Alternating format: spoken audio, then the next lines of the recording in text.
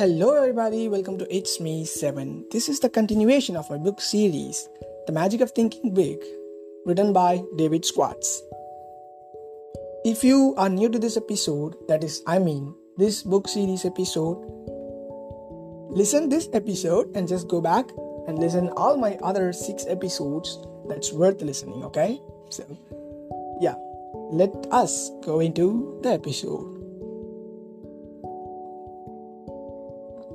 The last episode we ended with the successful people doesn't ask, can I do it better? She knows she can. So she phrases the question, how can I do it better? Awesome, right? And I explained it and I talked about it a lot in the previous episode, so I'm not gonna make you guys or bore you guys talking about this a lot. So let us go into the next thing. A few months ago, a former student of mine in business for just 4 years opened her 4th hardware store. This was a quite fear considering the young lady's small initial capital investment of only $3,500, strong competition from the other stores, and the relatively short time she had been in business. I visited her new store shortly after it opened to congratulate her on the fine progress she had made. In an indirect way, I asked her how she was able to make a success of the 3 stores and open a 4th one when most merchants had to struggle to make success of just one store. Naturally, she answered, I worked hard, but just getting up early and working late isn't responsible for the 4 stores. Most people in my business work hard. The main thing I attribute my success is my self-styled weekly improvement program. Weekly improvement program? Sounds impressive. How does it work? Well, it really isn't anything elaborate, she continued. It's just a plan to help me do a better job as each week rolls around. To keep my forward thinking on the track, I've decided and divided my job into 4 elements: customers, employees, merchandise, and promotion. All during the week, I made notes and jot down ideas as to how I can improve my business. Then every Monday morning, I set aside 4 hours to review the ideas I've jotted down and figure out how to put the solid ones to use in the business. In the 4-hour period, I forced myself to take a hard look at my operation. I don't simply wish more customers would shop in my store. Instead, I ask myself, what can I do to attract more customers? How can I develop regular loyal customers? She went on describing numerous little innovations that made her first 3 stores so successful.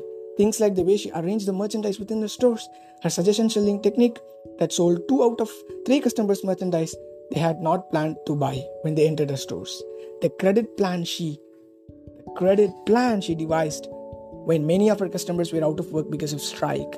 The contest she developed that boosted sales during a slack season. I asked myself, what can I do to improve my merchandise offerings? And I get ideas. Let me cite just one case. However, weeks ago, it occurred to me that I should do something to get more youngsters into the store. I reasoned if I had something here to draw the kids to the store, I'd also draw more of the parents. I kept thinking about it and then this idea came up. Put a line of small carded toys for children in 4 to 8 age bracket. It's working. The toys take a little space and I make a nice profit on them. But most importantly, the toys have increased store traffic. Believe me, my weekly improvement plan works.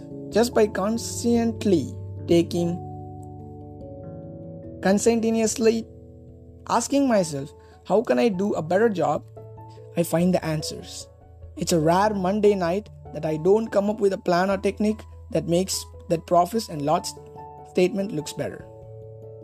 Technique that makes that profit and loss statement look better. And I've learned something else too about successful merchandising. Something that I think every person going into business for himself should know. What's that? I asked. Just this. It isn't so much what you know when you start that matters. It's what you learn and put to use after you open your doors that counts most. Good, right? Great, right? It's awesome, baby. I just love this, guys. It isn't so much what you know when you start. It's not that when you start, how much you know. It's not that. What you do, what you learn after you open the doors, after you start your career, that's important. Okay? that is the magic. That's the golden words in this episode. Even if you don't know anything while you start, be proud that you started. Then learn and learn and learn. What you do after you start in, that matters. I'm closing this episode with this. Think about it. That's really important. So, I hope you guys love this episode. Meet you soon in another good, interesting episode. Until then, bye from It's Me, Sundareshwar. It's me, Seven. Yeah, that's me. Okay, guys. Don't forget to support my YouTube channel. Subscribe my YouTube channel. Okay? And follow my podcast. Bye-bye. Meet you.